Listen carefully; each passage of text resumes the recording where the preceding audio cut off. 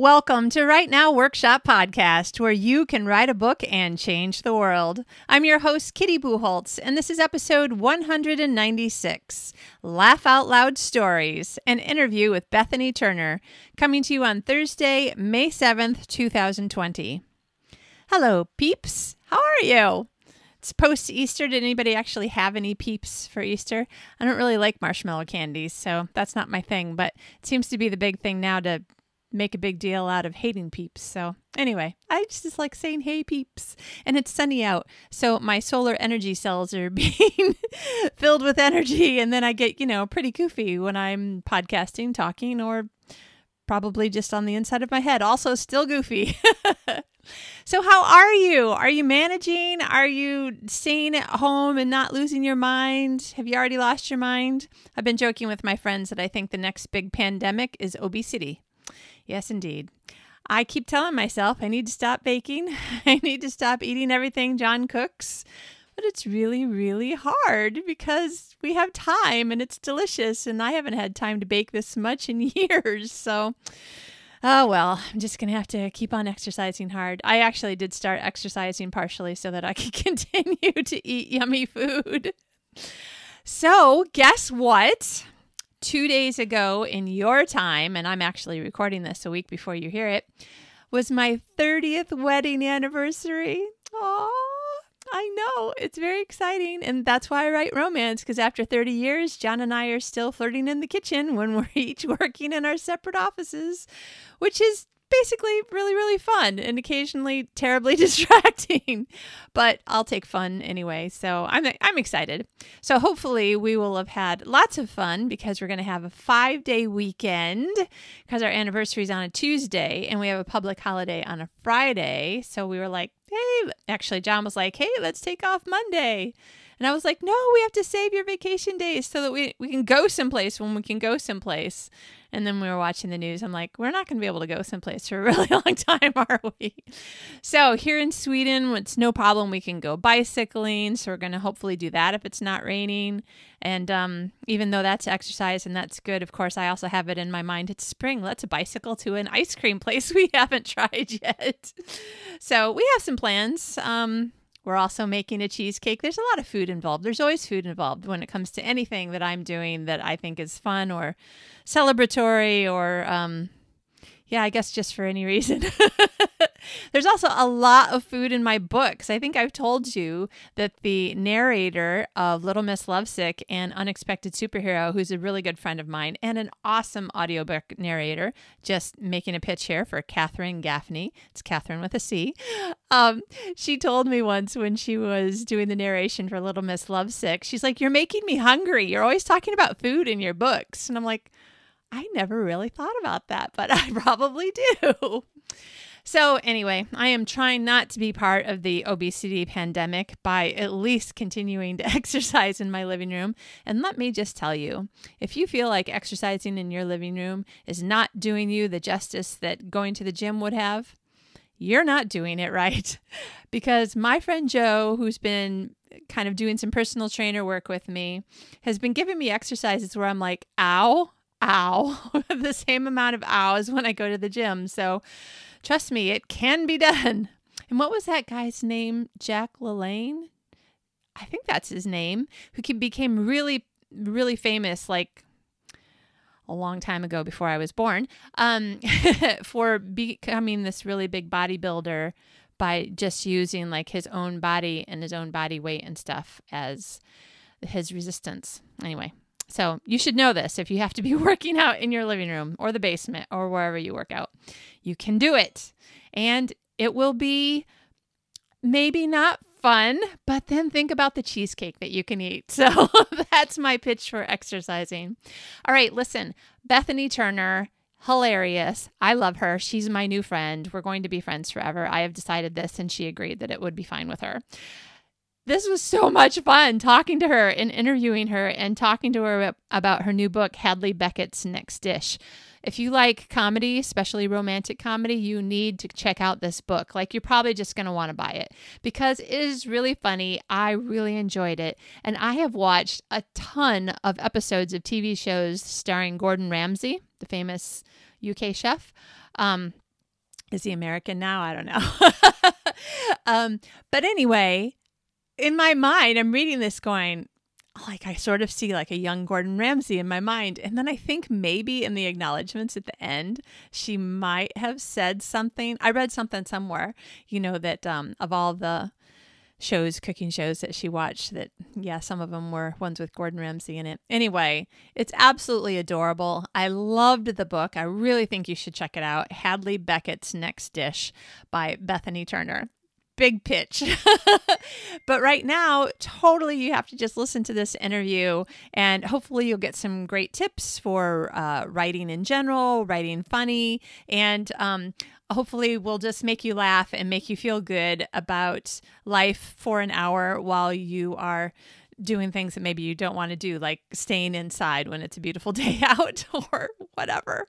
I hope that you are safe. I hope that you're well. I hope that you're taking care of yourself and the people around you, and get some writing done. It's a good time to get some writing done. Very exciting. I'm working on my book, Encouragement for Writers. Not sure. Rough draft name. Not sure if that's the name that I hope to have out by October. I'm working on the Right Now Workshop Writers Conference, which of course now is not going to be live and in person in Malmö, Sweden in October, but it is still going to be October 9th and 10th, and it will be a live virtual conference. I'll tell you more about that later.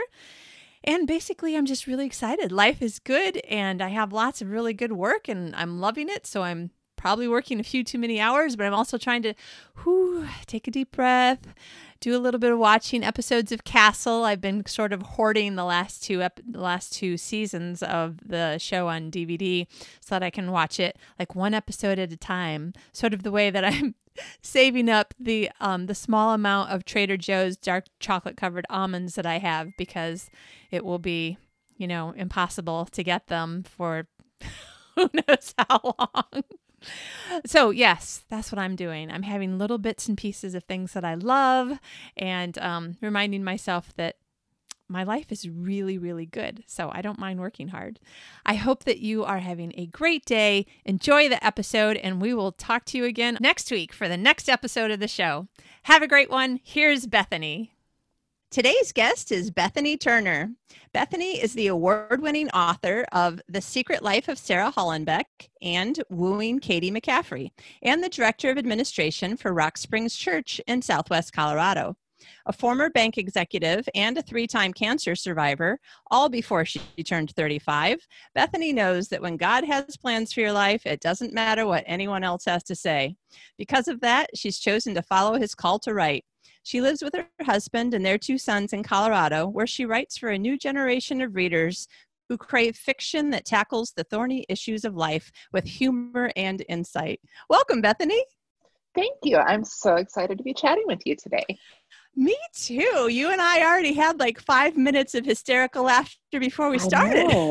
Kind of had to cut it off and say, no, save it for the air. Save it for the air.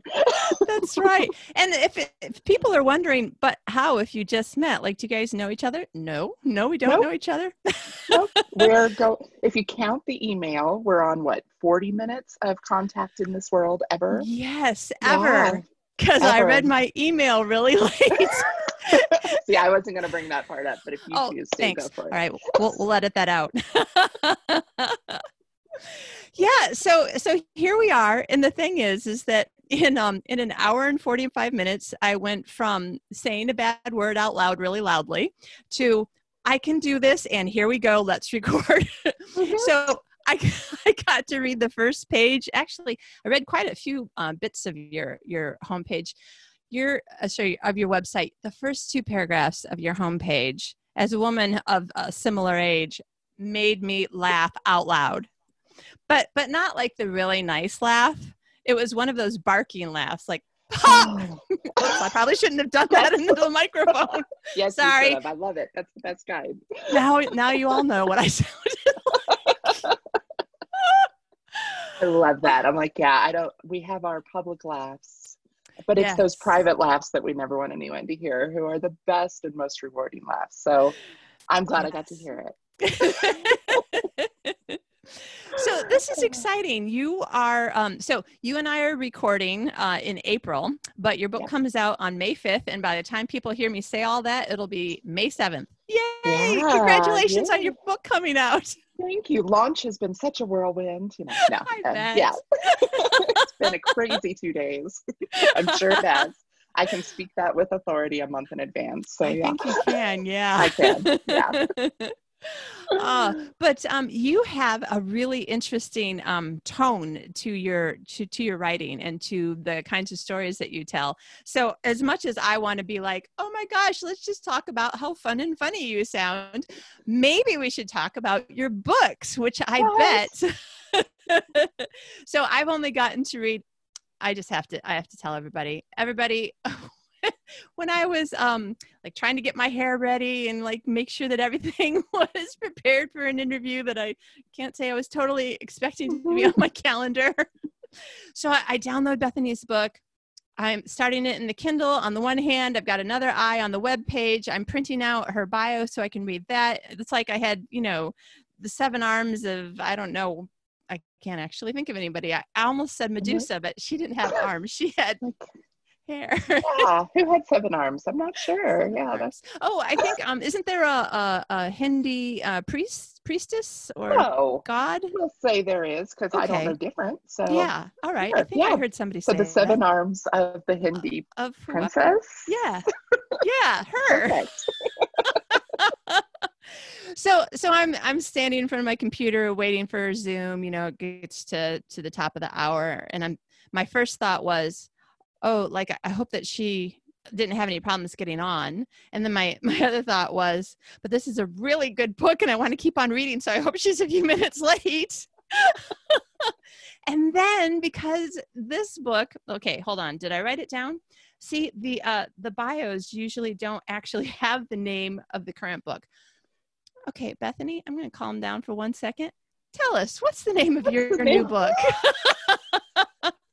That. Tiny detail. The new book is called Hadley Beckett's Next Dish. Okay. Which is hard for me to say every time, no matter how long I've been living with this title. We actually call it Hadbeck. It's kind of that's our hashtag and what the team calls it and all that. So I call it Hadbeck most of the time. So when I have to say it, I'm like, Hadley Beckett's Next Dish. So I have to think real hard, but yeah. Nice. Okay, and tell us the title is because the general storyline is? The general storyline is that our heroine, Hadley Beckett, is a celebrity chef. So not just a chef. I mean, think Food Network, Rachel Ray, Gordon Ramsay, Pioneer Woman, that level of celebrity chef. And she's just as sweet as could be and up and coming and really starting to take the culinary entertainment world by storm. She's put into, in the prologue, actually, we meet our hero, who doesn't seem like much of a hero, Max Kavanaugh. And he is the star of the culinary entertainment world. He's the big man on campus, has been for years, widely considered the greatest chef of the generation. And he's a complete and total jerk. So as Hadley and Max come together in this show, and Max has a very horrible public meltdown that kind of leads to his downfall. And so then really our story truly begins a little bit later when Max and Hadley are forced to work together, and we have a bit of a kinder and gentler Max, but do we believe it or not? And so that's when our story kind of begins. Nice. Yeah. Okay, so that sounds fun, but reading the actual book is so much better, than reading the back cover copy or listening to authors tell you about it. So you get on the call right at the point where, because I was guessing, I'm like, okay, celebrity chefs, one of them has a terrible breakdown, and I have a guess as to what the breakdown is. I'm sure I'm right because I'm super smart, but of course. But nonetheless, you interrupted me before I could get to it. So it's almost like when you're watching a show and it's like, tune in next week to see what happens. I'm like, no. Which I love. It's like it came straight out of the Food Network. My family, we watch a lot of Restaurant Impossible. I don't know if you watch Restaurant Impossible, but it's always, it's Robert Irvine has 2 days and $10,000 to go in and save a failing restaurant. And inevitably, he also has to save a family. I mean, it's falling apart because the family is in shreds and all these things. And it's always the reveal, or like what he thinks of their food or whatever. And it's always just this moment. And my older son, he's 17. He has taken to every time, like filling in the gaps of what he thinks is going to be said, but he makes it as outlandish and hilarious as possible. So like during the little commercial break, so anyway, that's in my head. It's like, I want to fill in the gaps of what's happening next for you. I want to give you a fake version like my son would, but I won't do that to you. Oh, let's see. We'll see. If for some reason you and I cannot fill the time that we have here for the interview. As if, yeah. Then we'll see how many fake versions, and you can tell me to choose option A, B, or C.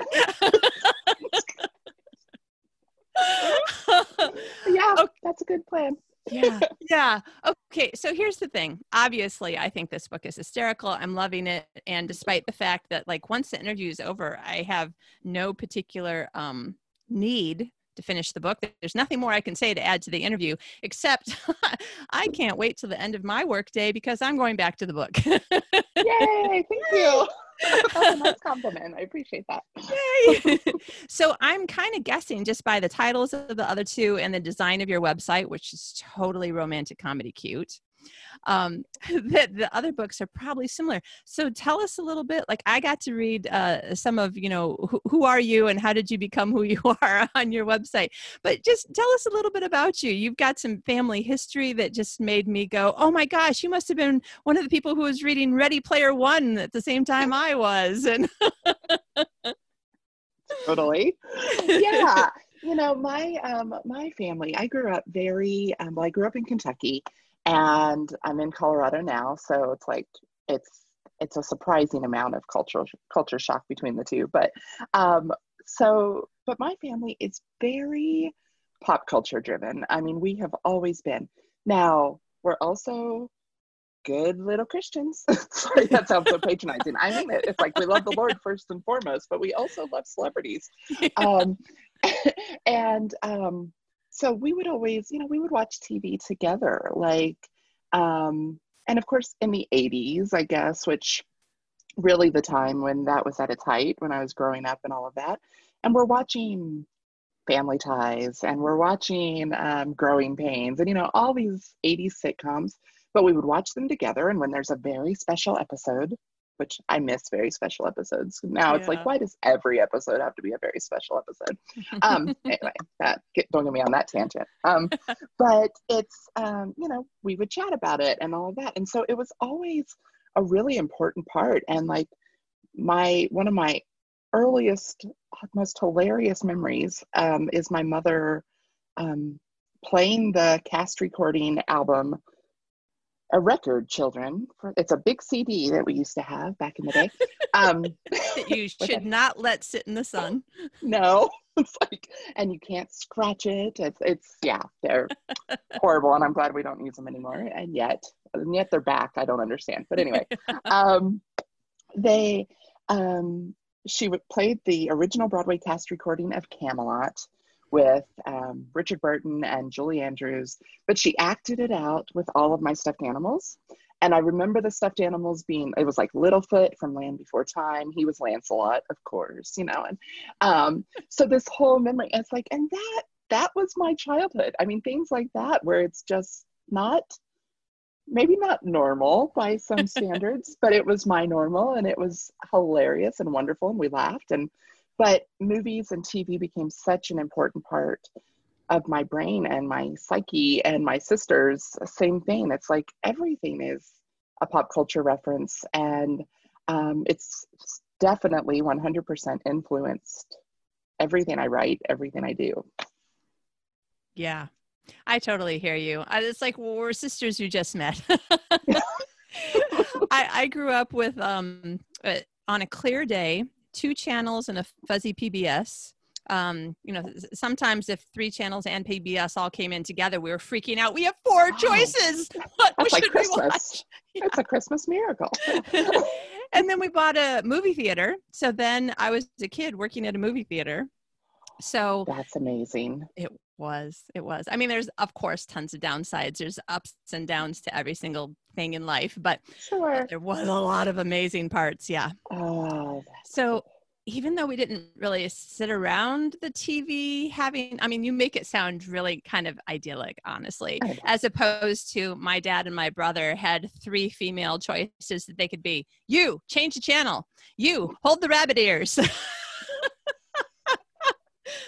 Wasn't quite as idyllic, but it definitely is good stuff to add into novels. So yes, worthwhile. Absolutely. But, I married someone who is even more geeky than me, which brought out the super geek in me. So I would say that if you asked me very seriously who my heroes in life are, like who are the people I admire most, love the most, like who's at the top of my list, it's definitely got to be God, my husband, John, and Captain America. Followed not very far down by Peter Parker because he's way cool for a teenager. And today I just read your post about, does Jesus look like Zac Efron? Yeah, I when I wrote that, I even asked my husband, I was like, have I gone too far this time? Have I gone? Nope, I'm going with it. Because it was just like, I had this image and I'm like, oh yeah, Zac. That's how I saw Jesus in my head, right there. So yeah, it's messed me up in some ways. Well, and yet, Yeah. I would go with it because at least, Zac doesn't know. Well, he might now. I would like him to. Can we make sure that he does? Do you remember? I have it up, but I'll have to flip away from where I am. And but do you remember what the tagline is on your website? Because when I actually got around to reading it, I was laughing out loud again. But not the cool laugh. Yeah. It was the barking laugh again. The bark laugh. I love the bark. I believe it's on an eternal mission to love better, to write stories that matter, and to get John Stamos to want to be my friend. Is that the Yes, that is that. If that's not it, that's pretty close. Well, see, okay, little bit of backstory there. I have to, and I, you may have seen some of this on my website, but it's John Stamos. I mean, my thing with him has been going on for 33 years, I guess, at this point, because my very first prize that I ever won, my award that I ever won for my writing, was in the 2nd grade. And it was a state level writing competition. Like, this was a big deal. It was the Governor's Cup. And so it was a huge honor in our state to even be in the finals. And so there I was in the finals, and we had to write an essay on what if we could have lunch with any person, living or dead, that same old thing. Who would it be? Yeah. Why? What would we talk about? All of that. And it's like, there were these do-gooders all around me who wrote these names like, it was the 80s, like President Reagan, Margaret Thatcher, Mikhail Gorbachev. And then, looking back now, I'm like, I should have said Jesus. I should have said, I can think of all these things that I probably should have said, or like, people who are like, oh, my dead grandmother, because I wish I had one more day with her, No. I chose John Stamos and wrote my essay about having lunch with John Stamos, who, of course, at the time was Uncle Jesse on Full House. Of course, he's once again Uncle Jesse on Full House, but this was 1.0. The original, yeah. Yeah, the OG. And and I won. So wow. Yeah, so the state of Kentucky should not have validated me in that way if I was ever going to write about anything that wasn't so pop culture driven. It was like, it was sealed right then. That I was rewarded for writing about John Stamos. So even, at 7 years old, this was my brain. It hasn't changed. Nice. Well, I like it. And obviously it's worked well for you for storytelling. It's given me stuff to use. That's for sure. Now, from a writerly perspective, we'll just bring it back down to serious industry talk now. Okay. Like my fourth question down, and we're totally going to mess up my little order of talking about things, but seriously, Rule one of the breakers. things I know, see, that's good. That's us. We're rebels. Yeah, that's and us. We've got a cause. It is to give any advice that we can to the people who are listening so that they go, yes, that's right. Okay.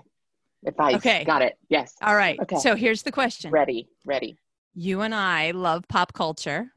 Mm-hmm. Obviously, I can tell that you love writing about it because I've read some of it. You've been talking about it. I also do the same. Some writers have a bona fide, really good argument in their head. Should I or shouldn't I? Because if I write with pop culture references, immediately on publication, my book is like totally in the now, which is great. But what happens a couple of years later, will my book die? So have you had this conversation in your head? I have. I've had this conversation in my head. I've had this conversation with my editor, actually. And here's where we always land. The beautiful thing is I'm not really very hip. And so my references, okay, like in The Secret Life of Sarah Hollenbeck, most of my references really are more timeless than and Wooing Katie McCaffrey also. It's like there's just this element of, wow, that was hip in 1987. That's how my brain usually works. Yeah. So, which I choose to say, well, they're timeless, not dated. Yeah. Like Sabrina. Exactly. So but it is a thing, and it's like I do kind of think of that of how will this translate in a few years? And in most cases, like I said, it's not very hip and now, and like I'm not referencing Billie Eilish and I don't know, I can't even think of people who are considered cool now. That's how uncool I am. But it's much more likely to be, well, in this book about chefs, we reference Julia Child a fair amount. Julia Child is timeless. Julia Child will always be an applicable reference. Yeah. Now in The Secret Life of Sarah Hollenbeck, there are so many references, and really they're really just kind of like no one ever should have been referencing them at all. Like there's a lot of reference of the Thornbirds. There's a lot of reference of ABBA. It's like, hey, I'm in Sweden right now. That is a timeless reference in Sweden. Okay. Maybe I've been doing it all wrong. Maybe I need to be marketing the book in Sweden more. There you go. I hadn't thought of that. You guys are my target demo. Love it. So that's actually the answer. It's when I do play that through in my head though a little bit of is this gonna just be ridiculous in 3 years? And most of the time, I mean, I'm sure I get it wrong sometimes, but most of the time, I do think it's relatively timeless, and either you know it or you don't, because it's like you may not know it now when I'm writing about it, but that's not going to change in the future. It's like you can either research it or you just won't get that reference. Yeah. Stinks to be you, you know. Unfortunately, that's my writing approach all too often. It's sorry, stinks to be you. No, not you really. know what though? I really do think I'm really a strong believer that if you entertain yourself, then you've got a market. There are people out there who are going to be equally or more entertained because they're similar enough to you. Like you and I, we've already decided that we're going to be friends for life. Yes, absolutely. We've exchanged lockets. You know, we've got the best friend locket in the works. It's happening. That's right. You can be the B and I'll be the F. And exactly. We got this. Woo! So I really do think that writing something that genuinely entertains you, makes you laugh, makes you cry I think it's probably the best way to write the best book, and your niche audience will be niche or niche. I agree. It could be one or the other. I will say niche as the Kentucky girl that I am. Me too. But okay, so you read Ready Player One, right? Yes, but it has been so long. I'm like, that's okay. Okay, so Yeah. yes, It's, but it's I not a would be specific worthless. reference. Okay, good. Okay. But you may remember that while you were reading it, you were like, know it, know it, know it. I don't know what that is. Know Uh-huh. it, right? Exactly. And it really didn't Exactly. affect, your enjoyment of the book, because in No. general, you got the idea that these are references that you have to be able to unlock in order to, get to the next level. And that was it. Right.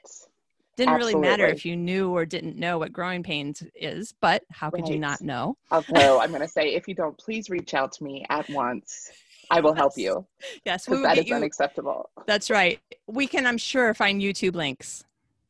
Absolutely. And I'll start you out. I'm like, here's what you need to know to get started. Skip season 1. Let's start on season 2. Ignore the whole Hawaii thing when Mike met that girl. It's like I'll be able to guide you through the process. So yes, please reach out to me. But still, yes, you can still enjoy hopefully the books, even if you don't get growing pains references. If you And, must. just to be clear, everybody, see BethanyWright.com. That's the website. That's how you find out more about really any really important 80s reference, right? Pretty much. Yeah. Yes. Yeah, it's a sickness. So you'll get more than you ever knew you needed in life. I like it though. But you know what? If you have a cold and I have a cold, are either of us really sick if we're together? I don't know. So That's deep, man. maybe it's not a sickness if you're with someone who with the same. That's so true. The rest of the world's sick. They're the That's right. ones. They're the ones who are not right. That's right. Like we have it going on. Okay. So obviously at some point you said to yourself, storytelling, I think that's my gig. And maybe it was for fun when you were a little kid, and maybe it was always. But tell us, like, how did you become interested in the idea of writing an entire book and getting it out there in the world? Yeah. Okay. So as a kid, yeah, like I said, I wrote about John Stamos and different things. It's like I think I always knew I was a decent-ish writer, but I didn't enjoy it necessarily. It wasn't a passion. It wasn't a anything like that. So it really never occurred to me. I was not one of those authors who knew it was what I wanted to be when I grew up. That just wasn't me. I actually wanted to be in the Disney Studio Chorus, Oh, or a presidential historian. Those were my dreams.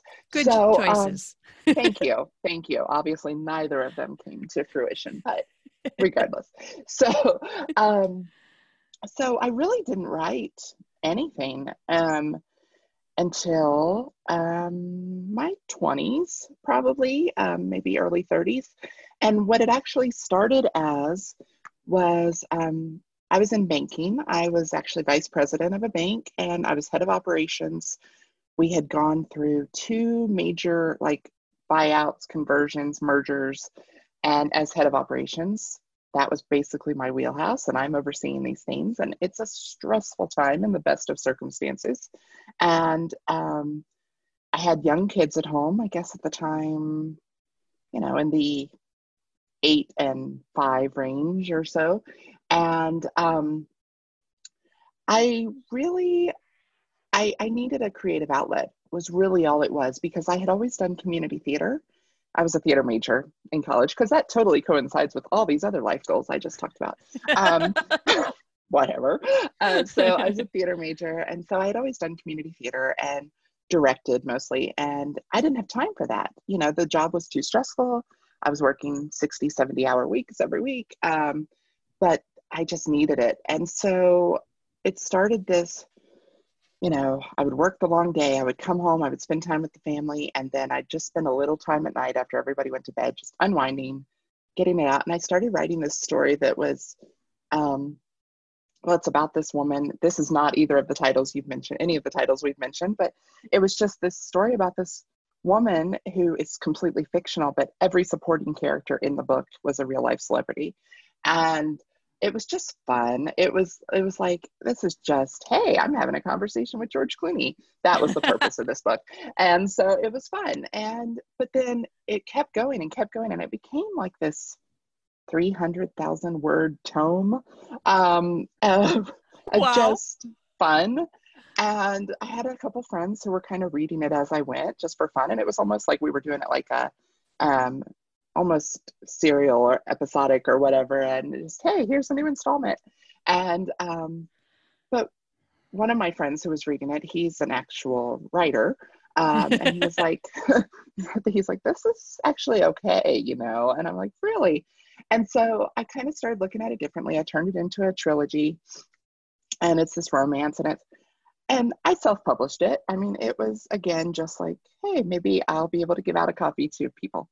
It actually sold a few copies. I mean, nothing remarkable, but it, you know, more than I would have ever expected. And so that was kind of the first point of, oh, I like this writing thing. But then I would say when I really got serious about it came just a few years later. I was still at the bank. I was burned out beyond belief. I mean, I just really, it sounds dramatic, but I don't know any other way to say it other than it had just sapped my soul dry and was killing me. And it just wasn't where I was supposed to be anymore. And so about that time, I felt, you know, God pushing me more into the writing, and I quit my job. And that was the scariest thing. I mean, I did not quit to become a writer. It wasn't that. I had no disillusionment of, okay, now it's going to be beautiful and I'm going to make money to do. No, it wasn't that. It was just, I'm not supposed to be here anymore. I got to go and see what I'm supposed to be doing. And in the meantime, I'm going to write because that's God's given me story. And so I had this glorious summer with my kids. This was 2014. And I'd never spent a summer with my kids not working, you know, Right. and it was, I got to know my kid. I felt like we got to know each other again, and it was magical. But in that too, it's like I discovered this love of writing, and I wrote what became The Secret Life of Sarah Hollenbeck in 6 weeks, which Wow. I don't write that quickly ever. But it was just like God it was download. I mean, and there was no expectation. There was no, I'm going to try to publish this. This is the one, I'm a writer now. It wasn't any of that. It was just God and I were having a great time writing a story together is how it felt. And it was really the most incredible time.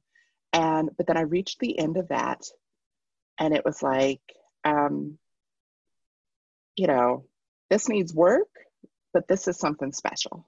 I mean, I just knew, and not to say this is going to change the world, but it was like, this needs to be read. I knew that it was a story that needed an audience.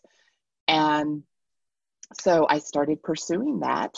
And sorry, I'm going on and on and on here. I don't know how far you want me to go with that. Yeah, no, that's all right. That was basically the gist of it. And the way that God pulled it all together, of the way I got a contract and all of that, it was so not the way it normally happens. All right. But Well, you can't stop I there. know. I know. At least give us the shorter version of, okay, so how did it happen? Because we all want to know. Well, basically, the thing is, writing a Christian romance, it was the first Christian romance I'd ever read. I had not, I mean, ever written, and honestly, I'd never read one either. And so I didn't know what the market was like. I mean, I've been a Christian for a long time. I love romance. I'd never put them together. And Right. So what I did was, I mean, what I wrote, I think it was I didn't know that it was a little edgy for the Christian market. I didn't know that it was kind of outside the box. I didn't know any of that. It was just the story of my heart. And like we were saying earlier, it was what made me laugh and entertained me. And so I really, when I started pursuing, like I sent out, I think 6 query letters to agents, and I actually got responses from I think 4 or 5 of them. One of them offered me a contract. I knew it was not the right way to go. It's just one of those gut, Holy Spirit, nope, not the way to go moments. And it was the right thing because she's actually out of the business now.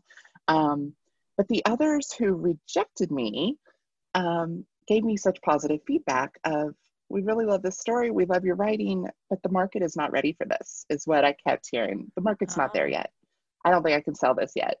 That sort of thing. And so to me, that was encouragement, because it was just like, oh, oh no, you didn't. It's like, don't say, it's like, if it's because I'm not a good writer, it's not a good story. That's a whole different thing. But it's Yeah. like, oh no, no, no. God gave me this story.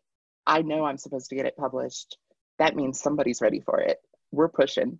And so that really kind of lit a fire. And so I heard through a friend about a manuscript submission service called Writer's Edge, Mm-hmm. which I'm a research girl. I did my research and everything said, it's a 1 in a million shot, even more than most 1 in a million shots of getting a publishing deal. And it's a waste of money and all these things. And that was the other thing. Again, reminder, I'd quit my job. I didn't have the money. Yeah. And yet I just knew it was what I was supposed to do. And this friend sent me like 25% of the fee and said, this is my investment in you. Aw. I know it was the best. And between that and my husband, who thankfully is the more frugal of us, he's the frugal one, which I'm so glad, because sometimes I'm not. But he said, no, this is what you're supposed to do. We'll find the money. So the combination of those two things was like, okay, I'm going to do it. So I sent it to Writer's Edge. The way that works is if they accept you for their list, then you get on a list that gets distributed out to agents and publishers who may or may not ever look at it. Yeah. But at least you have an open door, maybe, is basically how that works. And they accepted me on their list with much the same feedback I had been hearing of, we love this story, but just brace yourself. It might be a long wait. The Christian market's not there yet.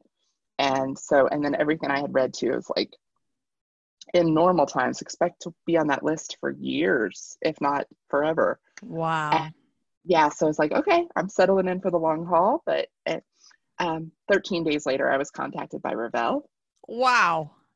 And an acquisitions assistant asked for the full manuscript. I sent it to her. She read it that day, contacted me the next day, said it's going to PubBoard. And you don't even have an agent. I don't have an agent. Wow. Nope. It was the craziest thing. And the acquisitions assistant who contacted me, she, like I said, was an assistant, and she had permission to send it on to an editor, but they actually said, you know what, run with it. So they let her take this. So I actually became her first book. She's now one of the acquisitions editors at Revell, but I was her first author. And so really it was just kind of this, we were pioneers together going out into the brave unknown. They're telling me straight up front, it's like, this is very different for the market. We don't know what's going to happen, but let's experiment. Let's see what happens. So they took that chance, and here we are. Wow. So yeah, sorry, I did that as quickly as I could. But you know what? People love to hear the story of how did you start? What was the call like? That was a totally different call story than usually you get. Yeah. Yeah. Nice. And that was The Secret Life of Sarah Hollenbeck. It was. Which became your first book. And your books are all standalone, not series? They are. Correct.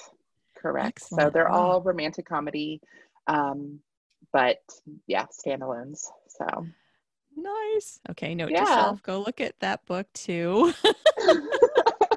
Yeah, it's like you like the pop culture references. The first two have even more than the third one, so more than Hadley Beckett. So yeah. Sweet. Like it.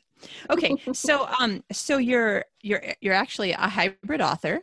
But you have an agent in a traditional publishing house. And are you still doing some hybrid work, some self-published books as well? I haven't done anything else. Those first three are out there. I don't promote them or anything. And I'm very proud of them, even though I didn't have an editor. I didn't have, and there's the thing. Whenever I talk about them, I always feel like I don't want people to think I'm talking down about indie at all, because it's not. There are amazing indie books with great editing and great. I'm just talking down about the way I did it. It's like I literally just put it out there. Basically, it was almost my first draft. It was just for fun, so I always kind of want to warn people, like, but what I really always want to warn people on a little more is they're not Christian market. they're not horrible. I mean, I'm still a Christian girl, and I'm not going to go too far, but at the same time, they're not Christian or Christian worldview. And Yeah. so, but yeah, they're out there, but I haven't done anything else. I'm typically a slow writer. I have other things going on Except in for that life, first and book. except for that first one, which was so weird. It doesn't usually work that way. I'm usually more like 9 months is how long it takes me to write a book. And which I don't suppose is too slow. It's probably pretty average. But so yeah, so I haven't gone back to it. I've always been open to it, but it just hasn't happened yet. Yeah. Very good. And so right this second, you and I are talking the first Monday in April. And this is, let's see, I think my husband told me we've now been home for 4 weeks here in Malma. Okay. So the first week I felt like, oh my gosh, this is terrible that the world is sick, but this is like a working vacation. Everything that I was supposed to be doing in addition to writing is canceled. So all I can do is write. So like the first week I was like, this is great. Uh-huh. And then the rest of the world caught up with Yeah. me. And suddenly I'm like doing Bible study leading by Skype. And I'm like, Zoom. And I'm like, I wasn't a Bible study leader last week. How did I become one this week? How did that happen? Yeah. We're putting on church with streaming services, which means that strangely 20 people still have to show up at church to create and stream a service. Amen to that. Yeah, Mm-hmm. yeah. So my life actually got busier after that Uh-huh. first week. How's Yeah. your writing in your life, and with and without? And the reason I mention this is not to put a cultural reference in here and date the episode. But if you don't mind my saying, because you shared it in your bio, you've had other times in your life when something big has come in and really disrupted your life. So how do you give yourself grace? How do you find healing in your mind when you're in a place where other things are definitely feeling broken? And where does writing play into that for you? I ask because other people might be wondering that right now. That is such a good question, and it hits so to the heart of me and my struggles, honestly, because um, you know, I I had that summer of not working, and then in September, I started working at my church, and so I've been there now 5.5 years. Been at the church for like 15 years almost, but been on staff for about 5, and it was just a few part-time hours here and there. Well, now I'm director of administration and overseeing a lot. And so in this time, yeah, everything you just said about like, wow, yeah, so that everyone else can have church from home. It's this whole new thing of the staff and what they're having to do and the volunteers and all of this, and overseeing a lot of those efforts and being involved in them. It's been a lot of work. And so that and other things, I struggle a whole lot. I don't know if you're an Enneagram person, if you've done Enneagram. I only a little bit. I don't actually use Okay. it very much. I'm just kind of starting to learn it, but it has helped me understand myself a lot and kind of helped me come to terms with some things about myself, because it's like, oh, they nailed it. That is me. Therefore, I'm not a freak. There are other people like me out there. So it's really helped me. I'm a 3, in case any of our listeners are Enneagram people. And part of my personality is I fight for approval by doing a good job. Which, of course, that doesn't sound like a horrible thing. It's like, well, we all want that. But I'm so dependent upon like knowing I am valuable in a situation, not just like I'm pretty good in life. It's like, but when it comes to doing things, it's like, I'm going to be the best one at this, and you're going to love me and you're going to hire me. And so I wrestle with all of that as it is. And the awareness of it helps a lot, but I do wrestle with it. And so when I struggle a lot with feeling like I'm letting people down, when in reality, they're like, oh, I didn't even notice you didn't do it, but in my mind, I'm like, I was late to the Zoom call. I'm so sorry. I'll never do it again, And That was me apologizing in my email to you. I'm so sorry. I've only started preparing in the last hour and a half. I'm like, she doesn't need to know this, but I don't know why I feel the need to. But I identify with, even when you in the email, I'm like, I just felt for you, because I'm like, oh, I know how that feels. That's the worst for you. I'm fine. Yeah. But so, so a lot of that. And so all of that to say, one of my biggest struggles that I always deal with is a guilt, when I don't feel like I'm spending the time I should with my family. Now, the way I said that, it's like, okay, I mean, that again, that's a legitimate thing, and you should feel guilty if you're not spending enough time with your family.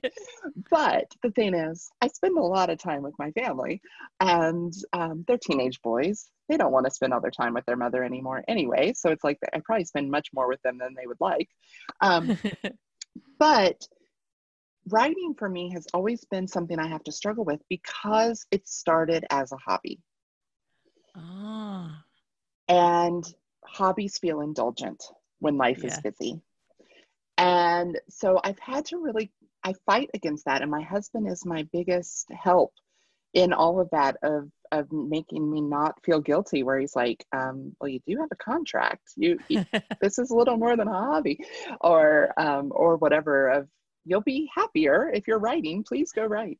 Yeah. So but Thank I God for good husbands. I know, right? I'm like, seriously, could not do anything without him. Yeah. But so that's a struggle for me. And so unfortunately, this is the most long-winded answer to a relatively simple question. Story of my life again. But Yeah, mine too. okay, good. Makes me feel better. But the fact is, when everything is in chaos, writing is what suffers first. Yeah. And that's not wrong, is the thing. It's like, my writing has to, because my relationship with God, my relationship with my husband and my kids, and what I do at the church, they have to come first, before it. Even though my writing is a calling, my writing is important, and it is so much more than I'm contractually obligated. It's like God is asking me to tell story. But that's where I can always get creative with my time, because for the most part, when you're launching a book, obviously you've got a lot of set times, like interviews and podcasts and different things like that. But as a rule, it's like I can do this whenever. Yeah. Um, If and one of your but sons wants your time, you can give it to him. I can give him my time, Yeah. exactly. And it's like, that may mean I lose some sleep. Yeah. But what author? It's like, if you're out there an aspiring writer and you're not losing sleep, you're probably not doing it right. Because that's the way it goes. So so that's the gist of it. Is writing it takes a schedule back burner, but I can never let it take a heart back burner. Yeah.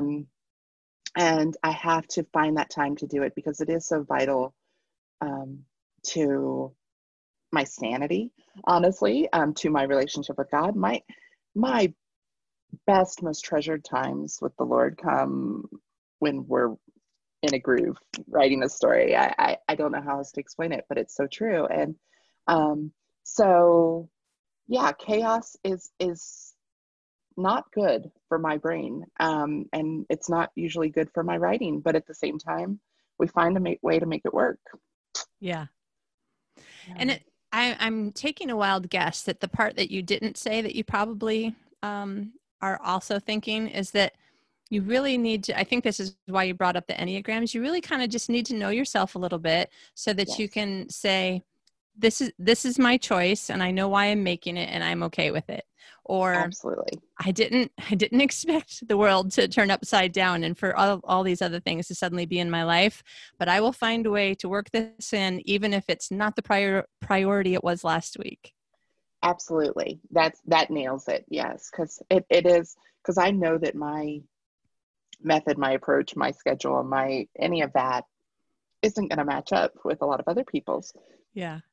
But it's like, by knowing enough about myself and how it has to work for me, that is where I find my grace for myself. And yeah, the knowing, I'm going to make it happen. I'm going to make it happen. Because the thing is, it's like, it's like, now I get to do these two jobs that do like the church and writing that do feel more like callings to me than working in the bank ever did. Not that that can't be a calling. I just don't think it was mine. It was just a job, you know. Yeah.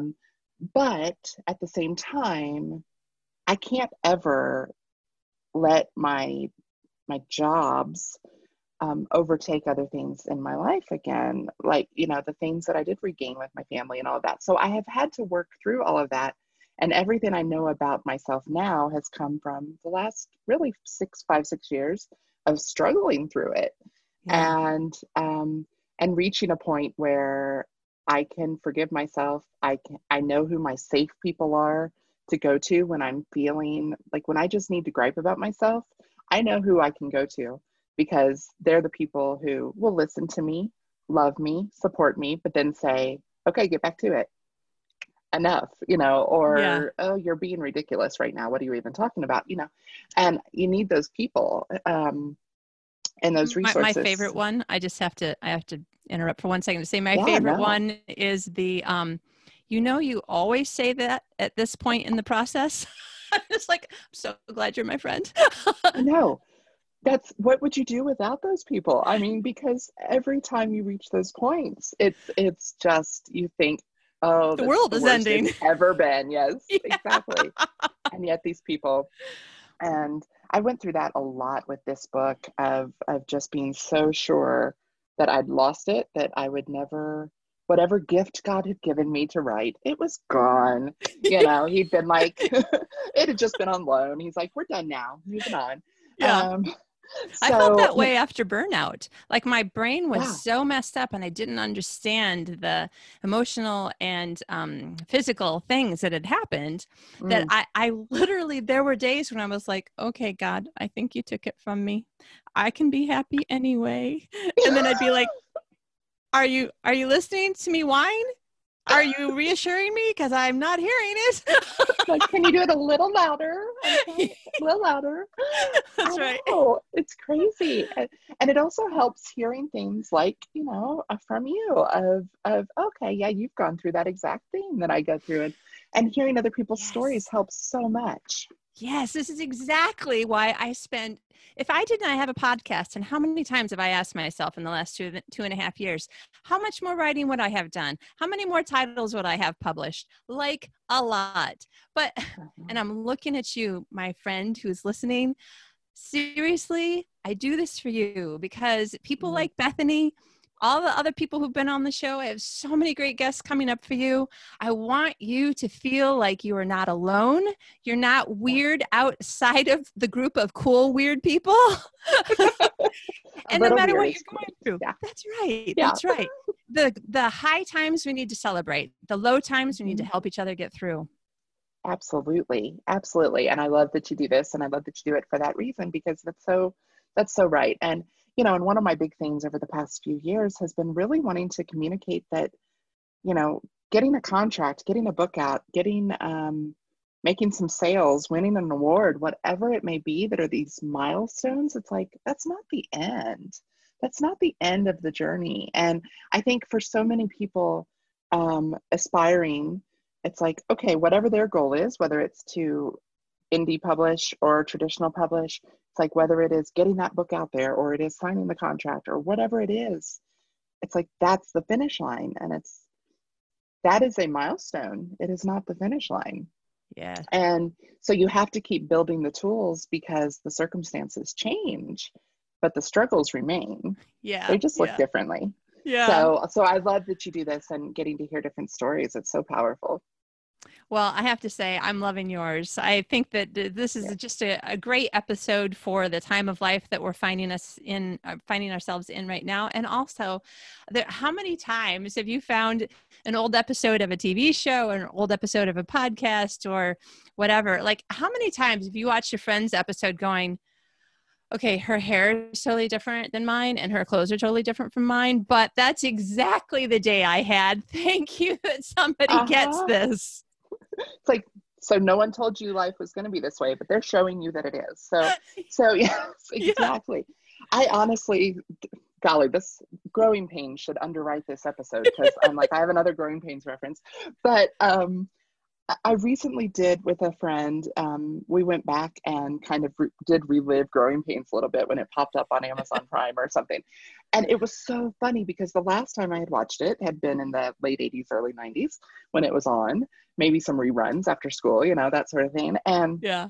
I had identified with Mike and Carol and Ben, the kids, watching it again and having this realization that Jason Seaver, played by Alan Thicke, was 2 years younger than I was when the story started. Oh, weird. I felt so old, first of all, but then once I got over that, I watched Growing Pains from this completely different lens of this was never about the kids. This is about the parents. Interesting. And it was so interesting. It really was of like, this is about Jason and Maggie Seaver. And so, yeah, sorry, I got so sidetracked there, but that was such an epiphany for me of like, because as a kid, I'm like, Kirk Cameron's cool. That's all I cared about, It's like, oh no, this was never for the kids. This was always for the parents. So yes. Anyway, that was, yeah. Yeah. But, and so now we just circle back to stories they are timeless in their own way.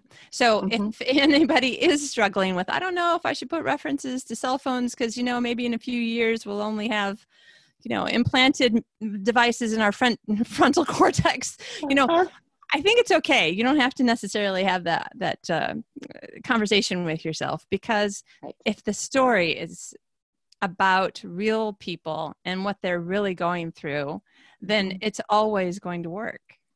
Absolutely. Well said. Yeah.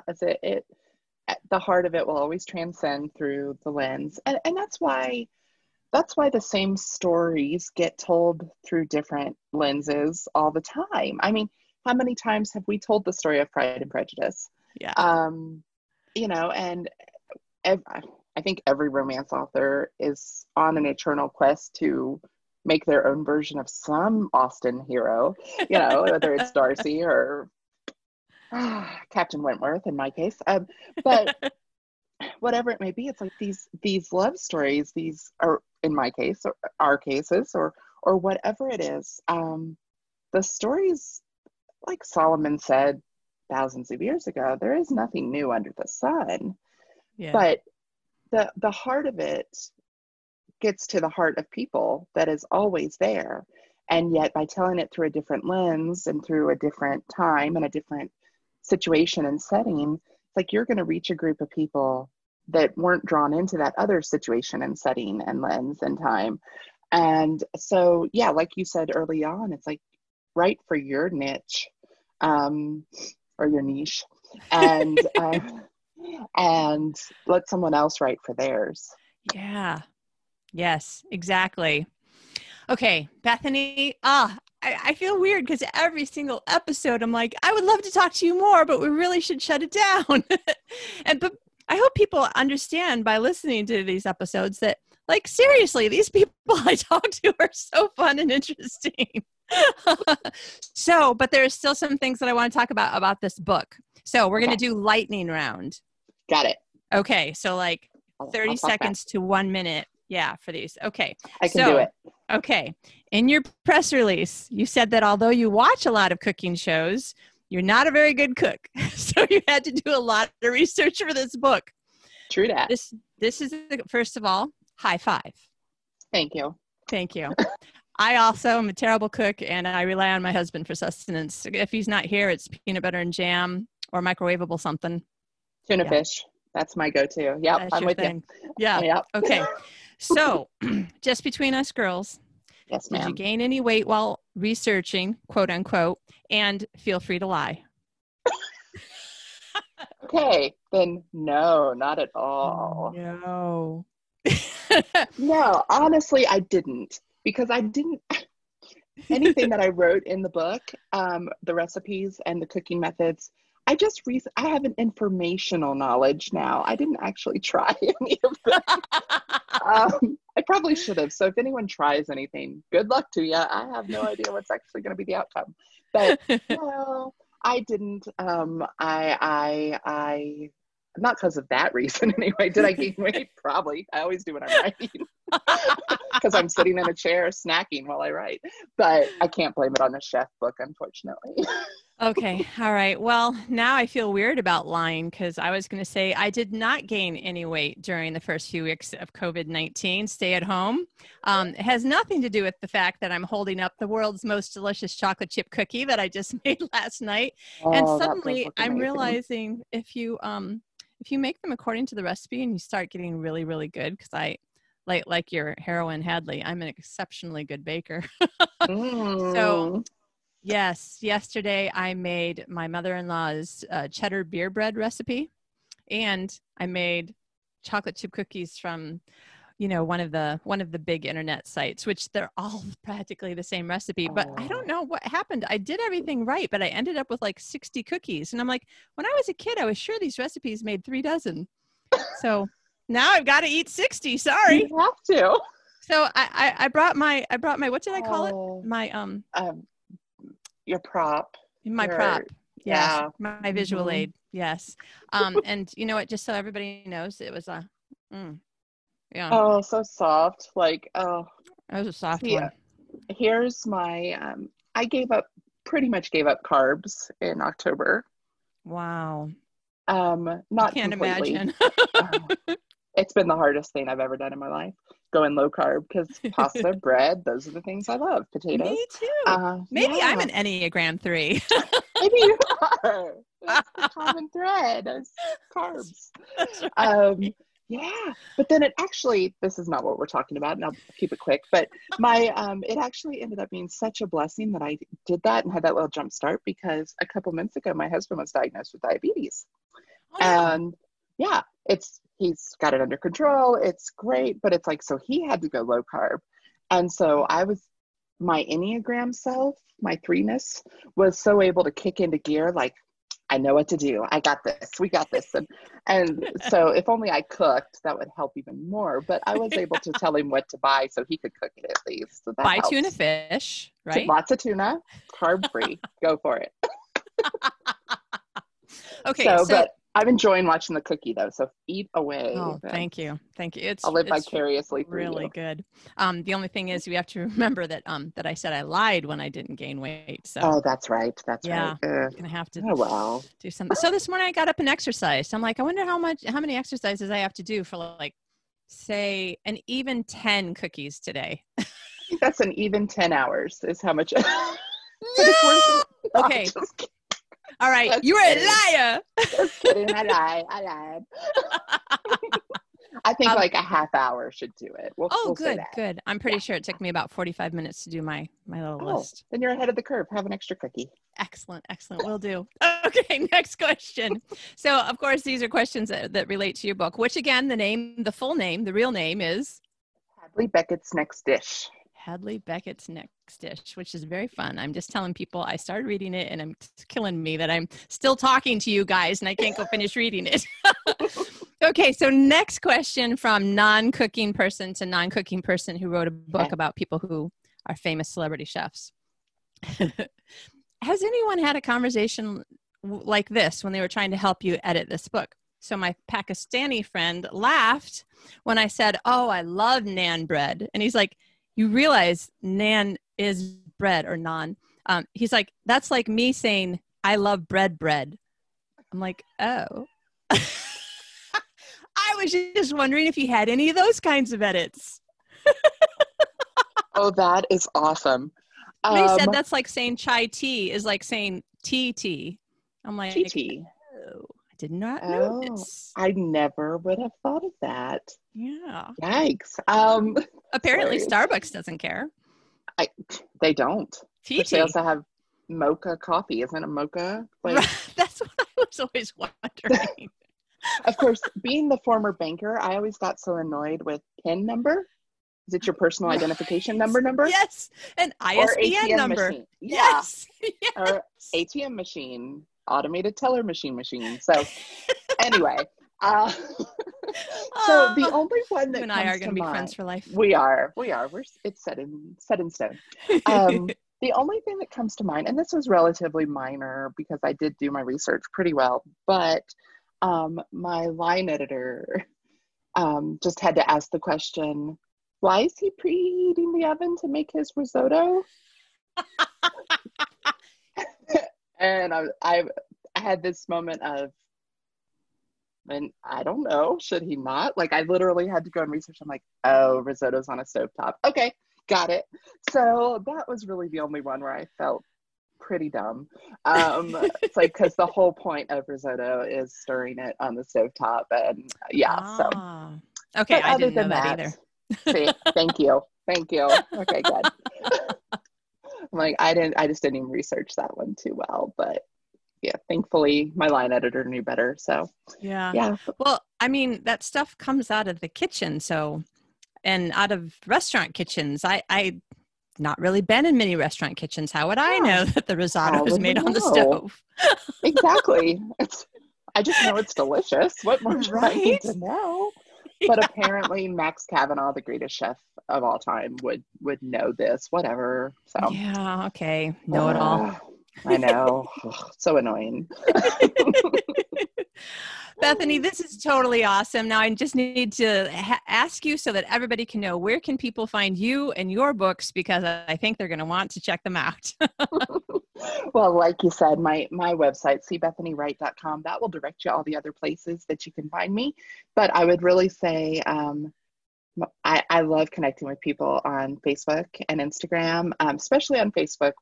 I love doing a lot of one-on-one chats, and I actually have a thing called the book club closest to my house, that is a reference from The Secret Life of Sarah Hollenbeck, but it's my reader group, and there's about 200 of us in there right now, and we get together for live Facebook live chats once a month and all of this. And so find me on Instagram, Facebook, and I'm at C Bethany Wright on all the things, so you can find me there. But yeah, I would definitely love to connect on social media, because that's where that's where my true personality comes out the most, which basically your listeners and viewers have seen here today. So it's like, if this didn't annoy you, connect with me on social, because you'll find more of it. Yeah, exactly. Awesome. Okay. And Hadley Beckett's next dish, at the time that this comes out on May 7th, has just been released in stores. So you can find it everywhere, released. Right? Yeah. And of course, Oprah was raving about it yesterday. Can we speak things into being that have happened? Write the story in the future. Yeah. Yes. Yeah. Yes. Chris Pratt just reached out about the film rights yesterday. Because he probably would do a great job. He would do a great job. He would be a phenomenal Max. So he's interested in the rights. I think it's going to be Reese Witherspoon's book club pick next month. So people have that to look forward to. Yeah, because it's already, it's not the 1st of May anymore. So it's not. So June I think June is the goal for that. But good.